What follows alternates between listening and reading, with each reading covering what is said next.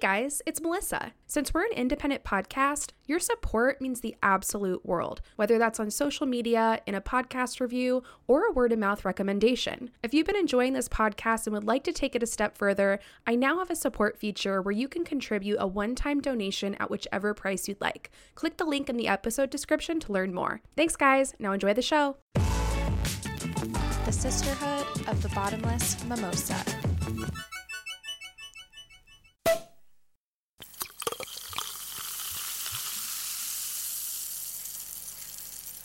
Well, hello there, friends. Welcome back to Mimosa Sisterhood. This is your host, Melissa, and you are back listening to the #1 podcast in the world that celebrates women's voices and stories, past and present. I actually just gave myself that ranking. There's no factual evidence in me being #1, but let's be real. I'm #1 in my heart, and I'm #1 in your ear holes. So today we have another Everyday Woman themed episode where we get to sit down and chat with a real life human being who is kicking ass and taking names today in the world. And today we have Chloe Owens on the podcast. And I'm so excited about this, guys, because she was actually recommended by one of our audience members, which is the core of Mimosa Sisterhood. Looking around at the women in your life and thinking, damn, this bitch rocks. I'm going to recommend that she is featured on one of my favorite podcasts because her story is amazing and what she's doing is amazing. And I want her to share all of her magical words and wisdom with other women in the world. I mean, I'm sorry, guys, but that's rad as fuck. So Chloe is a visual storyteller based out of St. Louis, Missouri, and she has such an interesting background, skill set, passion. She's been able to take that technical experience in social work and implement it in a world that is far more aligned with her soul's purpose, the arts, film, photography, documentaries, and is doing social work through these unconventional outlets. So she's doing what she went to school for, but in her own way. And I really love that. And to be honest, I very much relate to that because I went to school and I majored in sociology. I wanted to go and get my master's. I wanted to get a PhD. I wanted to become the social researcher. I've done none of those things. Fast forward 10 years later, I now have a podcast that celebrates and amplifies women, which kind of is sociology, right? So it's very funny because we actually talk about this quite a bit in our podcast episode. This concept of always knowing in your core who you are, what you love, what you're passionate about, the things that inspire you, that fuel your fire, and sticking to those. Because if you don't, you're going to go through this big whirlwind of an adventure that just does a really sharp U-turn and brings you right back to the core. So that's life, that's just life. So Chloe and I have an amazing conversation in today's podcast episode. We talk about so many important current event matters, so many of her projects that she's either done in the past or is doing or on the horizon. And she's just really contributing in such an incredible way. And I cannot wait for you to hear all about it. But before we get started, just a couple quick reminders. Please be sure that you're subscribed to Mimosa Sisterhood on Apple Podcasts. It's the best way to stay in the loop when new episodes release because they will appear direct to your phone the moment that they drop. We also have a kick-ass bi-monthly newsletter. Yes, that's right. It used to be once a month, but this month I am making it 2 newsletters a month only because I'm breaking it in half and making it shorter. Nobody wants to read a novel when they wake up at 8 a.m. on a Thursday. So I'm going to shorten it down, break it up into 2 separate newsletters, and to make your lives a little bit easier when that email hits your inbox, but you haven't even had that first cup of coffee yet. So if you are interested in signing up for my kick-ass newsletter, which includes so much cool shit like women's history articles, female fun facts, featured female artists. You can do that on my website, www.mimosasisterhood.com, and you can subscribe on the front page. And even better, if you go to my Instagram page, Mimosa Sisterhood, and click the link in my bio, you will see a really cool option called Free Postcard. And if you sign up to the newsletter through that link, you will not only get my incredible newsletter sent to you twice a month, but you will also get a free postcard sent to you by me in the mail. And it may or may not include a couple extra goodies. So yeah, lots of cool shit out there for you to take advantage of. You should get on it. Okay, well, let's get into the podcast. It's time, guys. Without further ado, grab your enormous bottle of wine, because we're partying on tonight's episode, and meet Chloe Owens.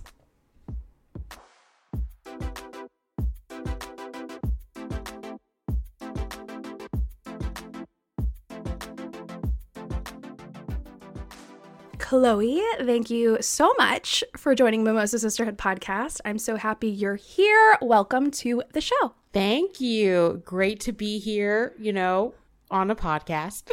Yes. It's just a regular Wednesday afternoon in my life. Exactly. Just here, wine. I'm telling you, I was watching a Law & Order SVU marathon before this, so totally normal day. Amazing. I love it. Well, I don't know if you know this. Maybe you do. I think I actually already told you. But you are the first person to ever be nominated to be a everyday woman on the show. What? No, I didn't know that. I didn't tell you that? What? No. Oh, maybe I missed that in my initial intro when I reached out to you. Man. Yes. So a long time ago, I, on Instagram, did an Instagram story, threw out those questions. Is there anybody that you know in your life that you think would be an awesome person for me to talk to and chat with on my Everyday Woman series? And you were one of the people that was recommended. And now here we are. That's too funny. That's too funny. So cool. So we have a common friend, Taryn Moore. Taryn. Oh, how do you know Taryn? We went to college together. We were both sociology majors at SF State. Nice, nice. I met Taryn when I lived up in Boston and did City Year. I don't remember when I met Taryn up there. That whole time is a blur for good reasons that don't have to do with alcohol, but with AmeriCorps and helping children. But Taryn is wonderful people. Wonderful people. Oh, yeah. Absolutely. She was one of my handful of friends when I was in college. I only had enough to count on one hand. It's all you need. It's all Right. you need. The other hand is for wine. And so you were good. Absolutely. But yeah, shout out to Taryn. I know you're listening. I love you, girl. Thank you for being Taryn. here for years. You're the best. Wonderful. Well, cool. Well, so we're going to dive into why you're here, why Taryn recommended you to be on the show in just a minute. But let's get to the most important stuff, the vino. Vino. There's a saying, water is life. And I think wine is water, and therefore wine is life. So when you say like, yeah, we can drink on here, I'm like, great, let's pour it up. I'm ready. Let's do this. Yeah. It's just get the blood flowing, you know? Exactly. I feel so like I didn't have too many options tonight though. My like wine stock is low, but All good. I've got this wine. It's called Paso a Paso. It's a Spanish Tempranillo. Spanish red wines, I think, are the best red wines. It just is what it is. They just know how to do it. They know how to do it. They know what they're doing. Oh God, I could go to Spain right now with this glass of wine. I don't know if I've ever had a Spanish wine. Is it similar to like, is it just red wine, or is there like a particular varietal to it? So those are all great questions. I don't know. No worries. I am no wine expert. We've literally had Coors Light reviewed on this podcast before, so we're okay. Listen, all I know is like this, like a Tempranillo is pretty like popular type of Spanish wine. The other one that is probably my most favorite is I hope I'm saying this right on a podcast, LOL, is a Grenache. Oh, those are so good. I can't describe it for you. All I can do is find a good one, whatever that means, and try it. And it's the bomb. It's so perfect. Good. Adding these so to the good. list. Yes. So cool. Okay, well, what you drinking? Nothing that exciting either. I actually had to run to the corner store to get a couple avocados for dinner. And I was like, I'm going to browse the wine section. And me being me, I always go for the most affordable bottle I can find. And it popped into my eye because I'd never seen this bottle before. And then I noticed that it claims it only has 1 gram of sugar. And I'm like, that is so interesting because I thought wine was like all sugar. How are you having only 1 gram?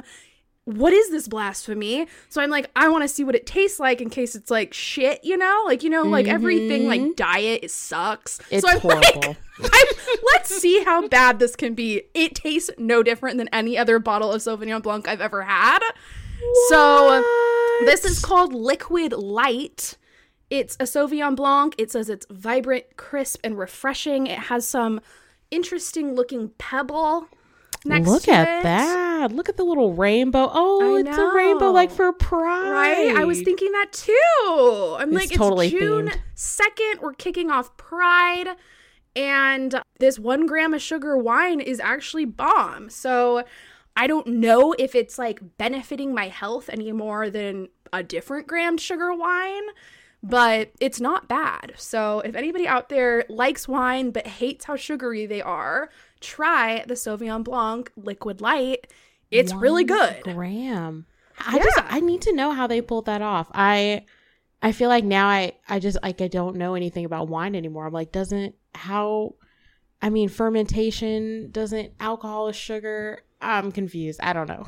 Who knows? If it tastes good, I got a good buzz going, the label's cute, those are my requirements. That's really all that matters. Those are the key elements. Right? Does it taste good? Is it cute? Am I buzzed? Yep. Here we are. So super cool. Super fun. Yay. Oh, and the best part, it was a whopping $7.99. So happy about it. That's what I'm talking about. Yup. So cool. So yeah, let's do a nice little cheers, one last sip, and we will be diving in. Here we go.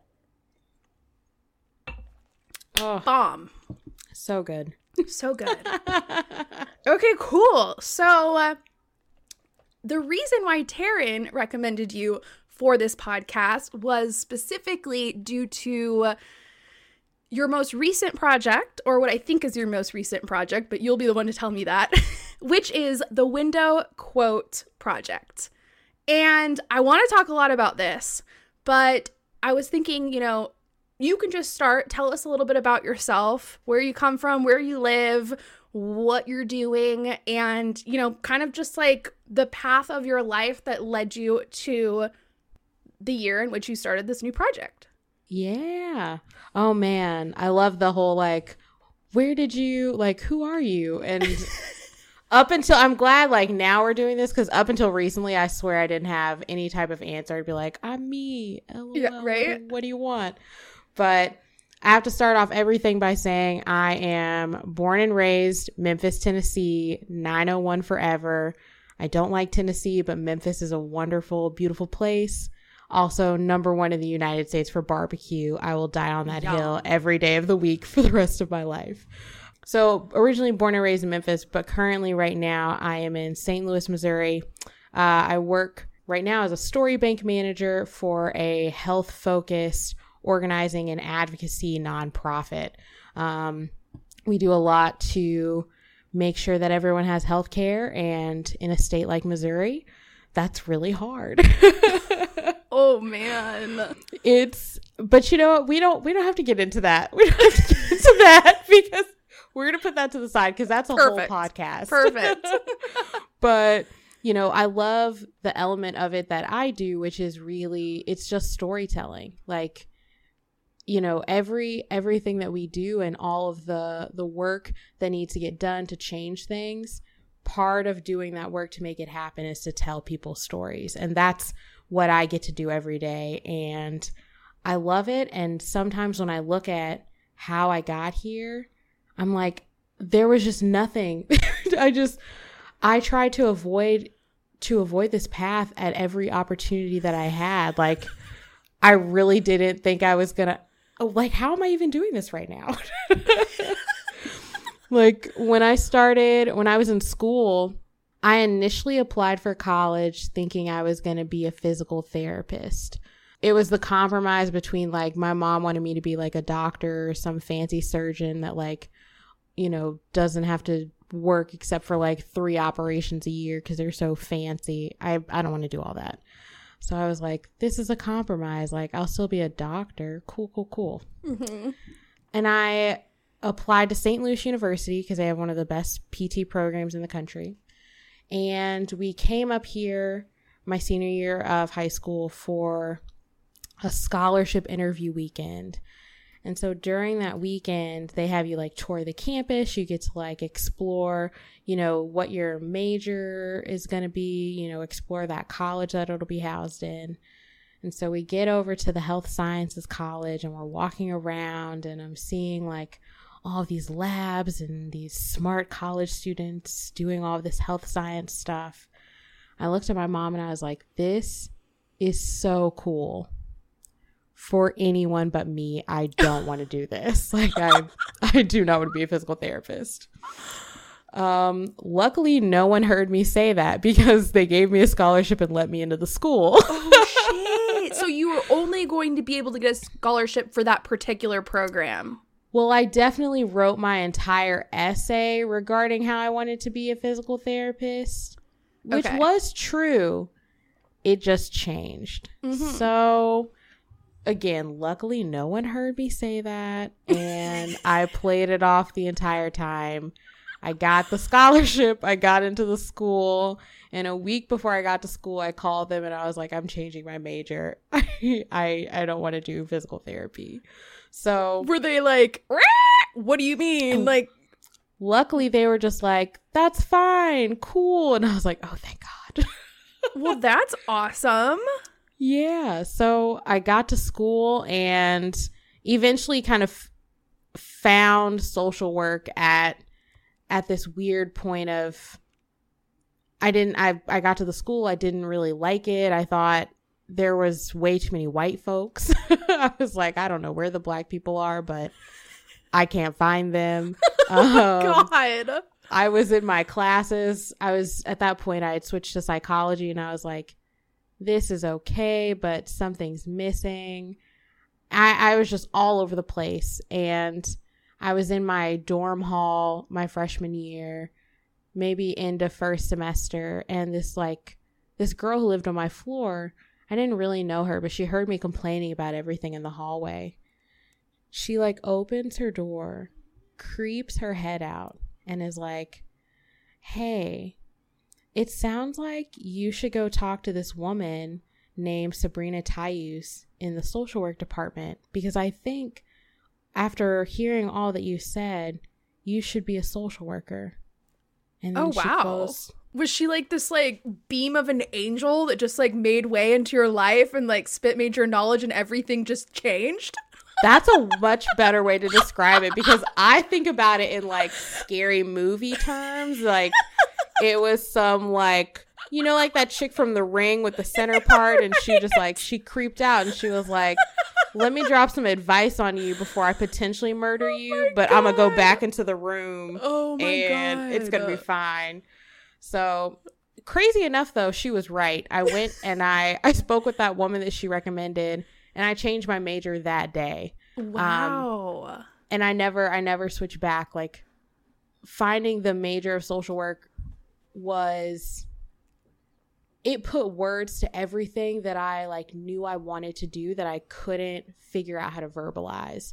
And so while to this day, I will always say that what I do is social work, I definitely don't do it in a very traditional sense. And what I thought I was going to end up doing, nothing of what I'm doing now is what I thought. And my idea of like, I'm going to be a social worker was, you know, I'm going to end up working in a school, supporting students, you know, working against like the school to prison pipeline, like different things like that.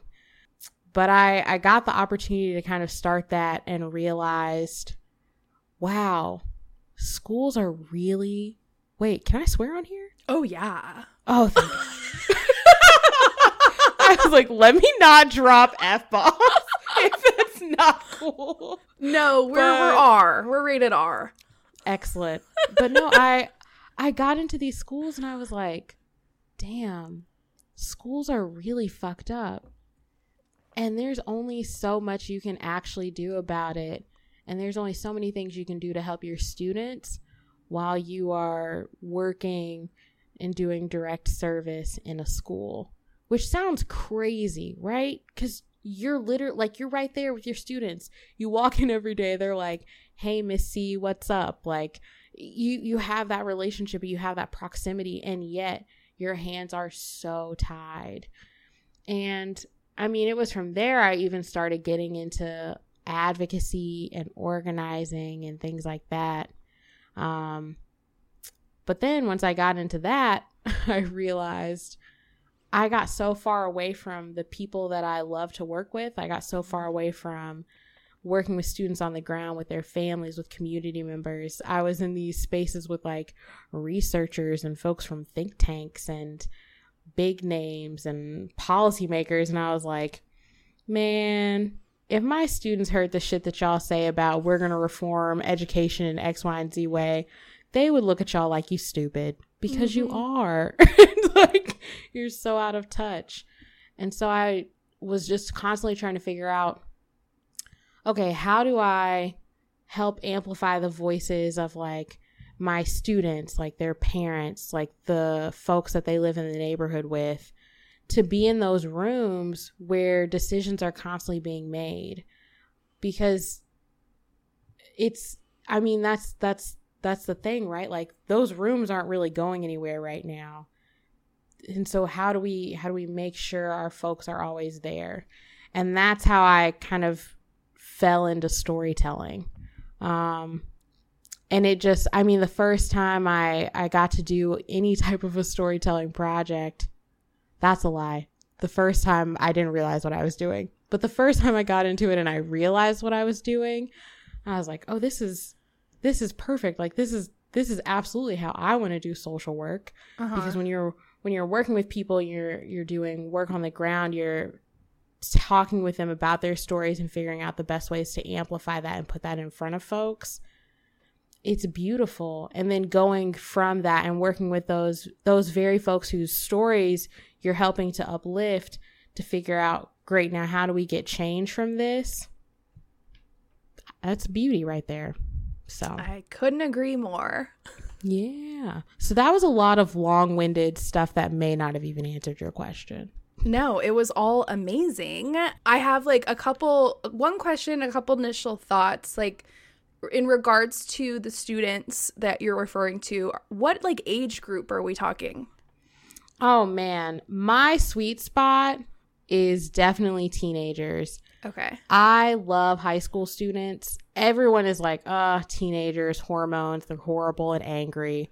And I'm like, bruh, they need a nap, first off. Okay. They just need a nap.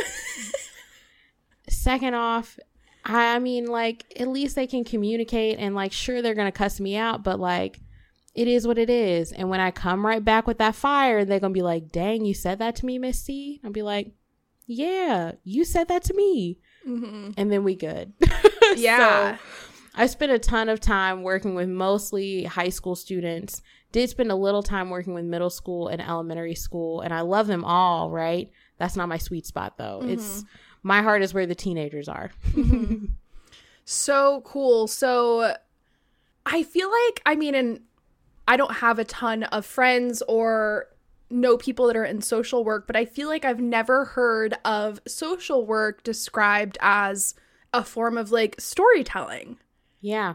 And I love that idea and that concept, because that is kind of like really what it is, especially when you're working like one-on-one with people or communities of people who really are using you as a resource for either support or getting help or assistance or guidance. You have to know the story behind the person, the issue, the community, the movement. Exactly. And then you have to take it and do something with it. Exactly. It is so integral to what social work is at its core.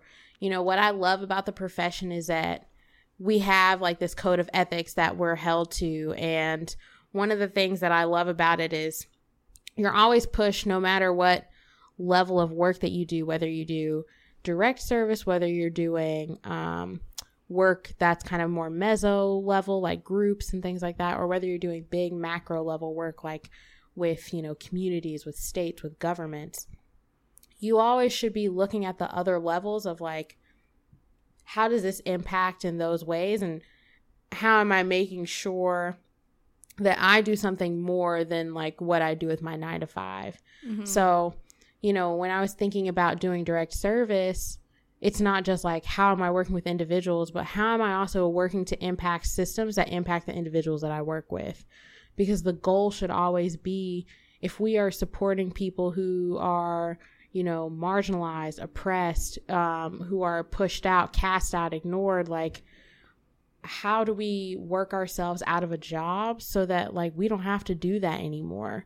Which, you know, is a lofty thing, right? Like, how many of us are really going to work ourselves out of jobs? But how many of us are even trying to do that? Yeah, that's the heavy question there. Exactly. Wow. Mm-hmm. I'm gonna like sit with that thought for a while. Let it marinate. Marination takes at minimum 2 hours. So. Yeah, I realized that I wasn't done thinking about it. I'm like, okay, we're gonna have to log this for later once the podcast is over and the wine is more than half gone. Exactly. Right. Wine helps. Great part of marinating. Oh my God. So very interesting. Now, I know that in addition to social work, you have so many other things that you do that are not social work at all, but like basically use your social work experience and interests and passions and like combine them as one. Yeah, so pretty much. You're a photographer, you make documentaries, you're into film. Tell me all about that. And I guess my one initial question is like, what came first, chicken or the egg? Like, was the photography and the film sort of something that built off of your initial career plan in social work? And you're using it as a way to just like expand on that? Film was a complete accident. Like, so the first film that I made, which it's funny, if I go back now and watch it, like I cringe. I think about all the things I could have done differently because I didn't know what I was doing. Oh, yeah. Don't listen to the first 20 episodes of this podcast. Right? You understand. Oh my God. It like pains my soul. The person that like finds a new podcast and like, let's start at episode 1 that was produced 4 years ago. And you're like, please, like, dear Lord, don't do it. It's like, please start at least sometime in this year. Right. Just forget everything else before that. But my first documentary, I was a senior in college. And I promise you, the reason that this thing came to be, I had an honors capstone that I had to complete, and I just didn't want to write a paper. Simple as that. Like, I refused. I just didn't want to write a paper. And so I was like, oh, you know, there's these last, like, at that point, 3 years, there's been so much going on with Black students on campus. I'm going to make a video. I was just like, I'm going to make a video and it's going to be about what it's like to be Black at SLU. So, oh boy. It was the summer of 2014. And I had spent the entire summer doing all of this research about Black students who go to predominantly white institutions, blah, blah, blah, this and that, you know, preparing like, who do I want to talk to? Who am I going to want to interview? I get done with the research phase and I'm kind of like at this point ready to go. I've reached out to folks. They know what's up. They know that I'm going to contact them about being interviewed. School is about to start and August 9th happens and Mike Brown is murdered in Ferguson, Missouri. And I'm at school in St. Louis, Missouri. And it completely, I mean, it changed everything. Anybody who was in St. Louis at that time can tell you it changed everything, and it has to this day. And it's it's actually pathetic when you watch that documentary. You kind of have no idea that was happening. But what I know is that it changed every single interview that I conducted during that time. It changed everything that everyone said. And I remember I got done with all these interviews and I was putting the film together, or I was kind of like looking back through them and I was like, I went to my advisor. I was like, I'm not going to have any, like, this isn't going to be what if I don't even have a minute of content? Like, I don't think I can get you a full minute. Like, none of this shit is making sense. None of it's coherent. None of it fits together. And she was like, if you have less than a minute of content, you have less than a minute of content. And then I came back to her like 2.5, maybe 3 weeks later, and I had 50 minutes. Oh, shit. And I sat down. I was freaking out. I was like, fuck. Like, I don't really know if like I did any of this right. But like, when I went back through all the transcripts, like I just put all these things together. This seemed to make sense. And she sat down and watched it and she looked at me and she was like, this is great. I was like, so really? Cool. I was like, I'm pretty sure she lying to me. But, you know, I was like, I mean, cool. You like, you think it's cool, whatever. And so I took it, I showed it to some more people and they were like, bruh, this is important right now. Like, what are you going to do with this?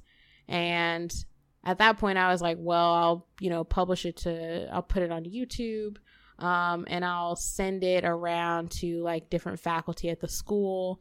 And at that time we had just gotten a new president of the university. And so me being like, he seems to check his emails from regular ass students, I'm gonna send the president an email. So I sent it around and then I did a couple of talks on it like the following year because I had a couple of professors use it in their class. But when I went back and like I really let it marinate like what I had done, I was like, oh, that's fucking social work. Yeah, right? Like, that's absolutely like there was a problem that needed to be amplified. It needed to be fleshed out and talked about. I put this thing together and then it was like, all right, how do we use this to do something about it? And to be fair, there was a lot more that could have happened from it. And that's fine because I didn't know what I was doing. But I was like, oh yeah, I could do this. I could do that every day. Mm-hmm. And before I had applied to my MSW program, because I ended up getting a master's in social work, there was a brief period of time where I was like, maybe I'll go to film school. Then imposter syndrome totally took over and I was like, no, I can't do that. But as I kept doing the social work stuff, like I just kept thinking about that. I kept thinking about that film and I kept figuring out how to do more opportunities like that. No matter where I was carving out like, well, how can I do projects that were like that? Mm-hmm. And that really led to being able to develop any kind of film and video expertise, and the photography as well, because at that point I got into that. I think it was my last semester of grad school. And I finally realized that I had decided to get a master's in social work and I wasn't going to be a social worker. Mm-hmm. And I had spent 3 semesters playing social worker. And I was like, oh my God, I don't want to do this. And I called my grad advisor and had a mini breakdown of like, hey, no big deal. we've been planning for 3 semesters now that I'm going to do some policy and advocacy job and maybe like work in government or for an elected official. And I don't want to do any of that anymore. And I have a semester left. What now? How do we rewind? I was like, I'm pretty sure I want to do this thing called storytelling. Can you help me? And amazingly, she was able to help me. She connected me with this woman named Lindy Drew, who started Humans of St. Louis. And it's actually the second largest Humans of page, only behind Humans of New York. And Lindy is the person who taught me how to photograph. She really helped me hone in my storytelling skills and ability. And I mean, from that, I was just like, oh yeah, I'm doing this every day. We literally would go outside and talk to strangers and take their pictures and record their stories. Like, let's go. Yeah, so cool. That's awesome. I do have a couple quick questions before we get too far. So the documentary that you did in college, it was called The Black Experience?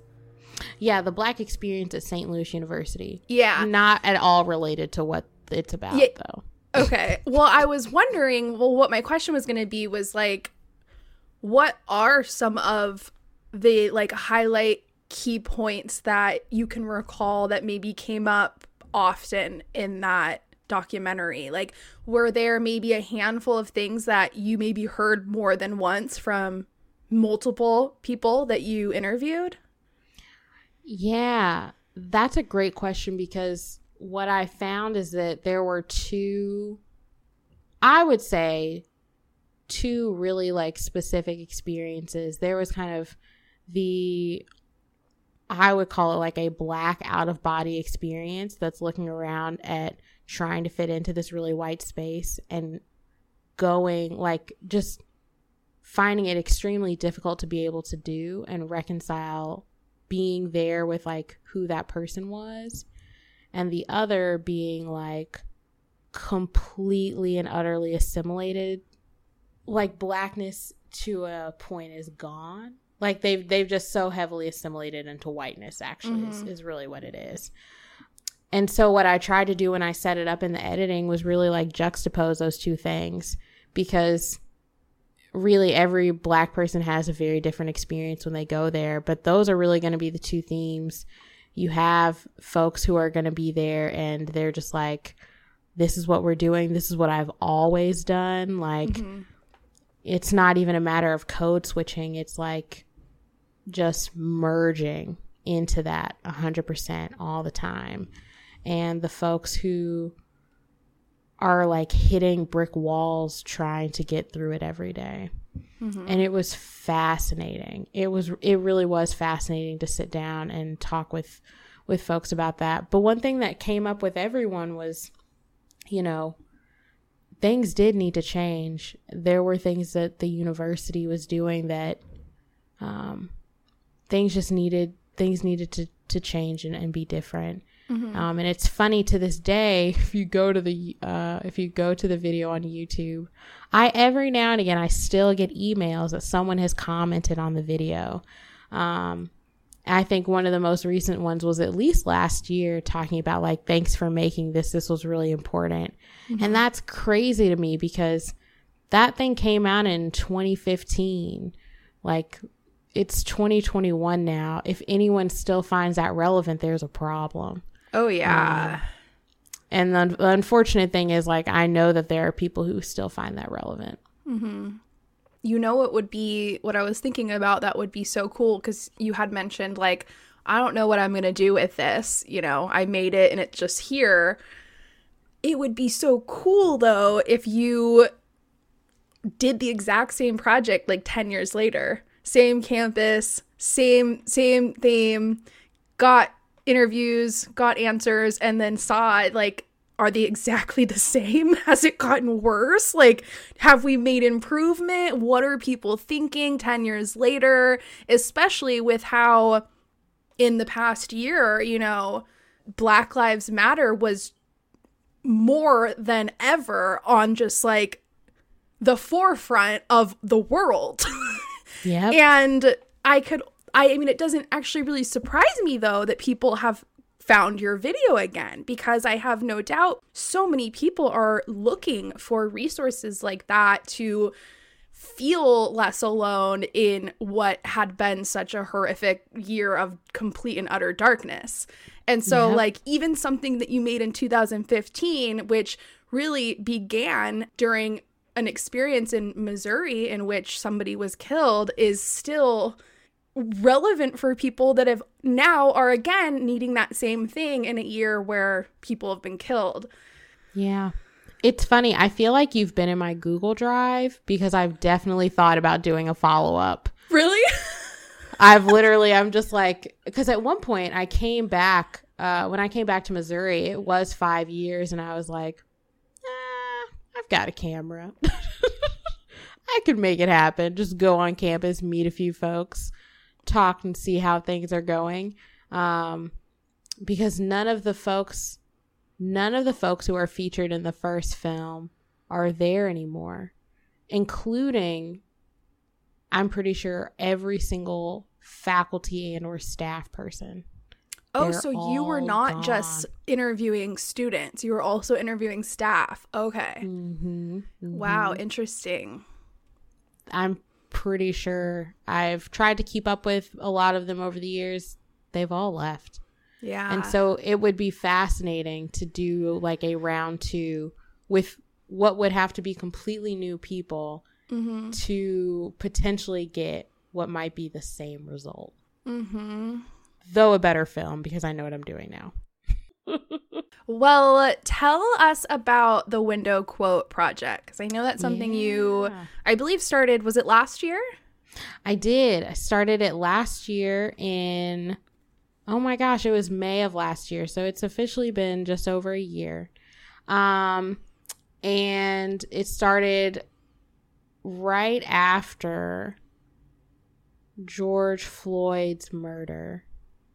So obviously COVID-19 was alive and well. The pandemic was in full swing. Quarantine was a thing. There was just so much happening, right? There was just so much happening, not only with the pandemic and needing to be home and trying to like figure out, all right, what does like life look like now? I don't think I realized just how much transition that was until now. But then every other day you're getting on social media, you're turning on the news, and like Black people are just dying. It became like, it was just too much. It was just too much. Not that any other time it wasn't, but it was way too much this time. And I felt, on the one hand, trapped in my apartment, but also on the other hand, like I wanted to get out, but I also didn't feel really safe to really leave, on a lot of levels, health-wise, hell, just Black people dying everywhere wise. And so I was on the phone with a couple of family members and we were talking about everything, and somebody said, you know, hey, have you seen this LeVar Burton tweet today? And LeVar Burton is the guy, some people know him from Star Trek. Personally, I know him from Reading Rainbow. And I was like, the Reading Rainbow guy? And they were like, yeah. And I was like, what does the tweet say? And it was like, don't fuck with me today, white people. Today is not the day. And I was like, damn, LeVar Burton said fuck on the internet? But I was also like, yo, I feel this. Like, that's absolutely how I feel. And I think it was my cousin, I was like, man, I want to put that on a dry erase board and just like put it in my window so everyone outside knows that that's how I feel. And then I found a dry erase board, and the next day I wrote it on a dry erase board and I put it on my window. And at first, you know, it was just kind of this like slick, funny thing. I think I deflect a lot of things with humor, and so on the one hand, it was a way of being funny, but it really was like, that's absolutely how I felt. And I felt like I didn't have any other outlets to say how I was feeling. And so it just became really a practice that I did almost every day to find the words that so many other Black people have said and put them in my window, because it was like, this is how I'm feeling too. And it was nice to know that other people were feeling like that. It did turn into really a thing that was just, for a good little minute there, it was really me yelling at white people because I live in a pretty white as hell neighborhood here in St. Louis. And I was just sick of it. I was sick of, like, white people were pissing me the hell off, and I just couldn't take it. Like, oh, now y'all want to wake up? Now everybody wants to go protest and care and pretend? I'm just like, I don't have time for your fucking awakening, whites. Okay? I'm so pissed. But eventually, yelling at white people, as it always does, it gets tiring. And I was like, I don't want to cater to white people even if I'm yelling at them. And so then it became, when I stopped doing that, it just became a thing that was like, how am I talking to Black people again? How am I being with, like, this is how I'm feeling, and I wonder if y'all are feeling like this too, and putting that out there. So that's really the project. What I really like about it is, like, especially being that it was born in the middle of a literal pandemic where we were inside our homes, afraid to leave, to be around other people, thinking we're all gonna die, thinking we're gonna kill our grandmas without even knowing it, like, all this fear. And, like, it almost has this, like, apocalyptic messaging of, like, I'm trapped in my house and this is the only way I can communicate to the outside world. Yes. Which, like, the year was fucked beyond belief. Like, completely everything was going wrong. And, like, not even just externally, socially in the world, like, in our own selves, in our own mental health, in our own relationships with our loved ones, our families, our romantic relationships, our friends, our employers. Everything was fucked. And, like, I, like, feel like it's like it was this apocalyptic world where we're all just peering out of the blinds, and who are we gonna see? Are we gonna see anybody? Is it a bird? What is it? A plane? Like, how do I communicate to the world what I'm going through? Yeah. You know, in addition to this, like, crisis that's happening with Black people being killed, there are so many other crises, and I feel like the project is just, like, a perfect visual explanation of just all the crazy that was happening. I mean, it kind of, you know, it could be the pandemic or it could be the purge outside. But, like, either way, I can probably get my dry erase board and put a fucking quote on there. Right? And just be like, this shit is not okay. No, help us. And put it in my window. And someone is going to see that shit and be like, yeah. Yeah. Has anybody out in the streets, like, ever responded? Yeah. So, oh man, it's hilarious. Like, this is my office, and so the board is in my office window, which faces out to the street. And I always have these blinds open. I love to let the light in. And so I'll be sitting here on my laptop, and I've put the quote up, and I love watching people walk by because some people will stop. And most of the time, I can see them, but they can't see me. And my favorite reaction, there was this older white woman, and she was, like, walking past. She was probably, like, doing a little, like, midday power walk or something. And she stops. She reads the board. I have no idea what quote was up that day. I wish I did. And she scoffs. Like, she's pissed. She's like, ugh. And I just, like, see her face, and then she, like, storms off even faster than how she approached. And I was like, it's working. Cool. Right. Right. And amazingly, though, this is, like, it's in, like, basically the front yard. Only one person has ever caught me putting up the board and, like, going outside to take the picture of it only one person has caught me doing this in person. And he was like, oh my God, are you the person who puts up the quotes? And I was like, yes.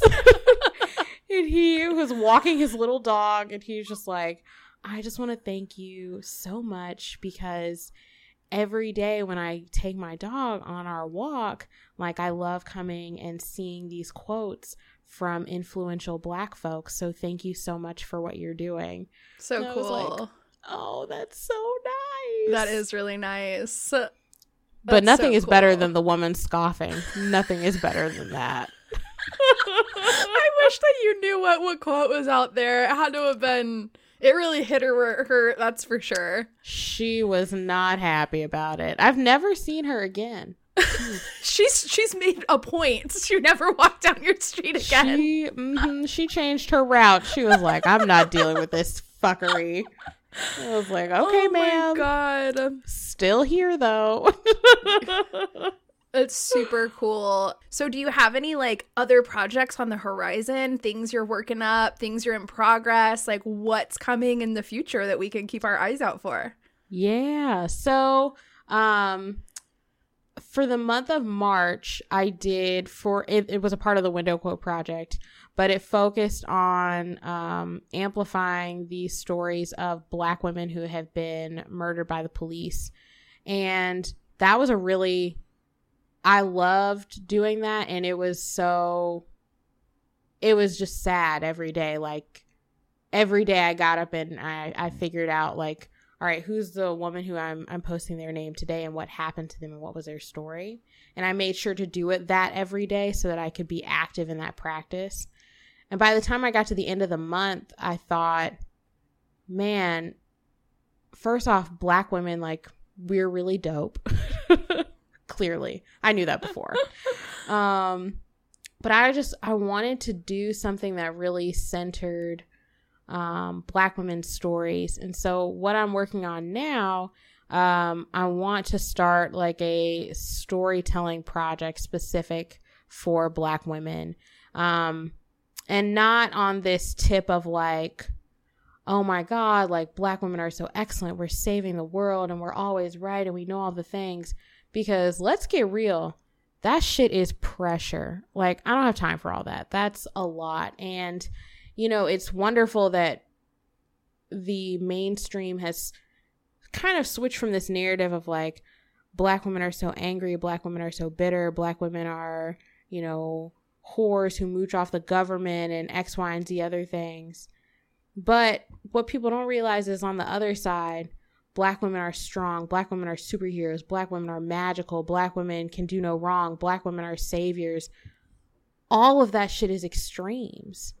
Mm-hmm. Like, what about like Black women are people? What about like Black women do shit and they're like, I'm embarrassed as fuck about that. What about like, you know, like Black women being like, actually, I do want to sit in my sweatpants. What about Black women just like, you know, just being, just being. And so this next project, which I have no idea when it will really become a thing. It's still in its preliminary phases. But it will focus on just, it's almost like a Humans of, but specifically for Black women. Mm-hmm. And I think it'll be really cool. It'll incorporate some like docu-style videos, and also some portrait photography. I found an old Polaroid, so I'm hoping to incorporate some of that into it. But that will be the next thing for sure. Still got the Window Quote Project going, but that is where my energy is and something I'm super, super excited about.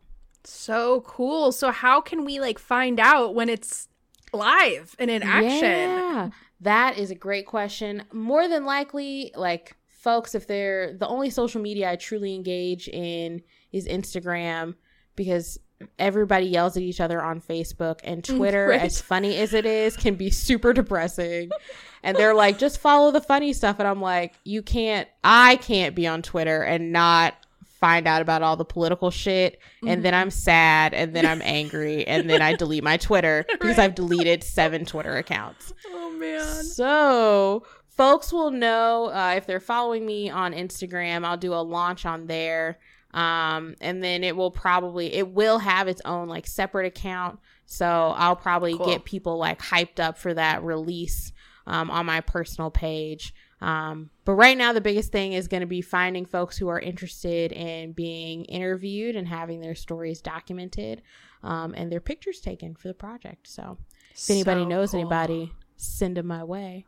Hell yeah. And keep me in the loop on all of this so that I can keep everybody else in the loop as well.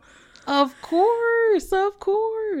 Cool. Well, I usually always do just like a last little advice section, and I already told you whatever advice you have, whether that is navigating what career path, what major you want to do, figuring out your passion project. How do I get into film and photography? Like, I want to be an advocate. I want to make change. Where do I start? Like, whatever is calling to you in the advice realm, throw it at us. Yeah, I'm so glad. So I thought on this one because I was like, shit, I probably don't have any good advice. But then I thought about, all right, what would I go back and tell me? Mm-hmm. And it would be, they're going to tell you no. Do that shit anyway. Because albeit I'm proud of the path that I've taken to get to where I am now and know that I needed all of that to get to where I'm going. There was some shit that I knew about myself that I could have held on to that, and I should have trusted myself because I knew, but I let other people say like, no, don't do that. Don't pursue that. Like, be smarter. Like, think about this. And I knew, I've always wanted to do things that are creative. I have always I'm the girl, I have been singing and dancing and painting and drawing and just doing all sorts of stuff like that since I could basically fucking breathe. Mm-hmm.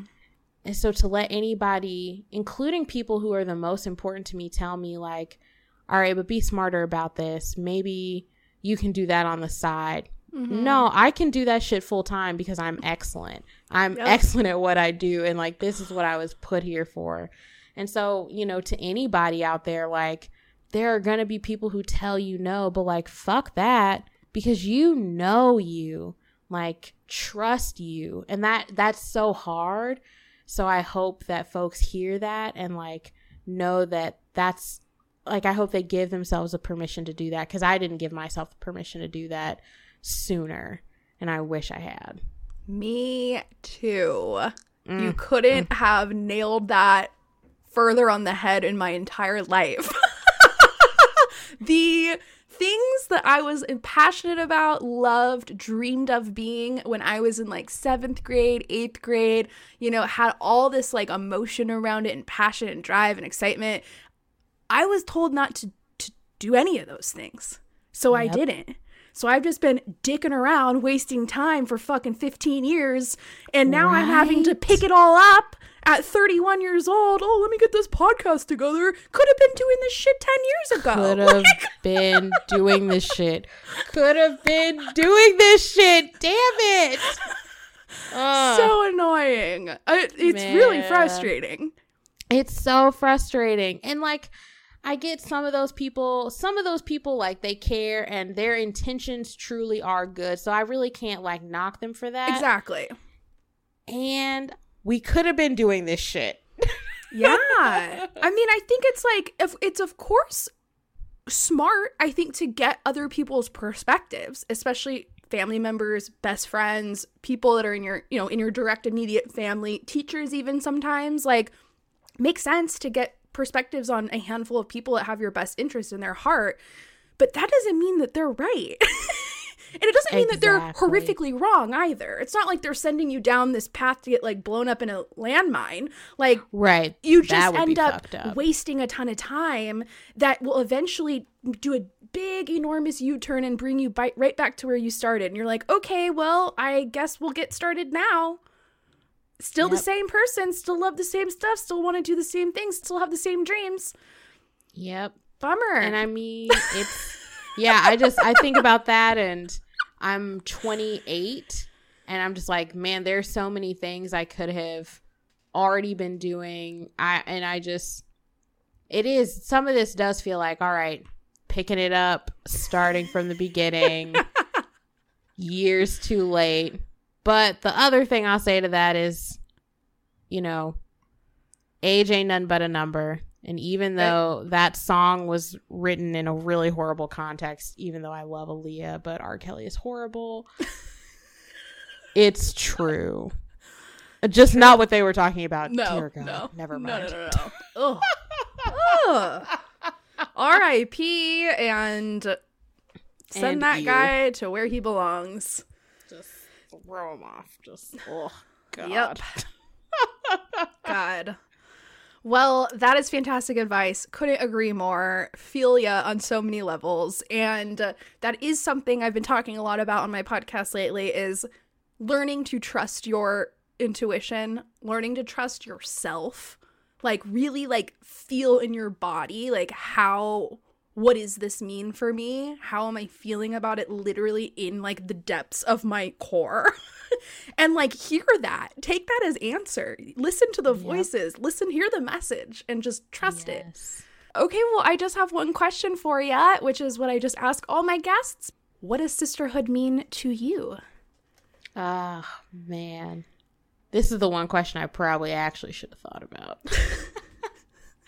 But, when I first like read that question, at first I was like, do I even know? Because like, I don't have sisters. And I was like, that's a cop-out, Chloe.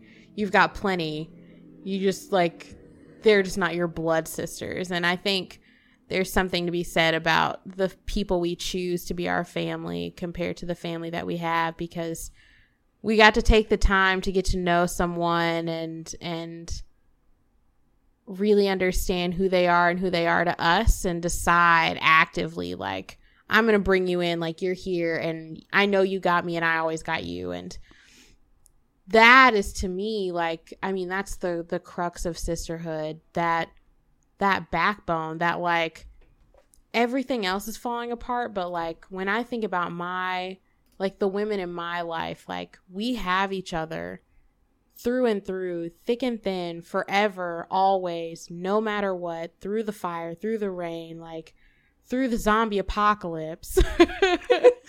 It's just, oh God. I mean, there are words that I can't even put to it, but there's something about being a woman to bond with other women. It's a beautiful ass thing. Mm-hmm. It's magic. And I mean, it's knowing like you can go places across the world and know that like there are people who are going to be there that have your back. I don't know.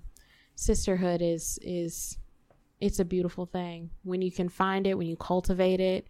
When we all treat each other like that, when we all really do have each other's back as women, that's some beautiful shit. Hell yeah. I will drink to that. Drinking to that. Hey. Oh, wine is so good. Oh my God. So amazing. So amazing. This was such a fantastic conversation. I have to say, you have such a soothing voice. I think you should start a podcast. It's so funny. I've never heard. No one has ever told me that before. I'm gonna like text my boyfriend and be like, somebody today told me that I have a soothing as fuck voice. Yep. So that needs to be a compliment you need to add to your repertoire. Mm-hmm. It's very pleasant to the ear. So just log that somewhere and think about it down the line. Lots of projects, lots of future plans. You never know. Podcasting might be one of them. Dude, I just want to like thank you. This was so great, and I love that you're doing this, and I appreciate being able to be in this space with you. Like, thank you so much. Of course. I'm so happy you're here. This was an amazing conversation, and it's a conversation I've not yet had on this podcast, so I'm just so grateful that it exists and lives here now. And I know there are going to be lots of listeners out there that have been waiting for this and are really happy that it's here. And so just thank you so much. Super excited about it. Thank you. Of course. Thank you guys so much for tuning in to another episode of Mimosa Sisterhood podcast. Can you think of one person in your life that might really love this episode? Maybe this message will resonate with them very deeply, or maybe they just connect with Chloe and her life experience. If so, send them this podcast episode. You can text it to them, shoot it over via email, or even reshare our social media graphics with them on social media. Don't forget, guys, sharing is caring, and there's no better way for us to continue growing than when you lovely human beings share our podcast with all of your friends and your family. Also, I wanted to remind everybody that we have a podcast phone number, and there's so many ways that you can engage with us through this phone number. You can call and submit a Woman of the Week. Maybe there is an extra special woman in your life that you think deserves a little bit more recognition. You can also just call and say hello. Tell me who you are, where you're from, how you found the podcast, maybe one of your favorite episodes. I would really love to hear from you and to meet you. Or maybe you have a question. Are you somebody that aspires to become a podcaster? Are you currently working on launching your own business? Maybe you have drama with one of your best friends. Whatever it might be, feel free to call in, leave a voicemail, and I can feature it in one of my future episodes, and hopefully I can provide a little help and assistance with your matter. So lots of fun ways that you can engage with the show. If you are interested, please call 562-270-4914. That is 562-270-4914. All right, guys, that's it for me. I am sending you all the love, hugs, and bobs, and I hope you're all living your best life. Until next time, bye!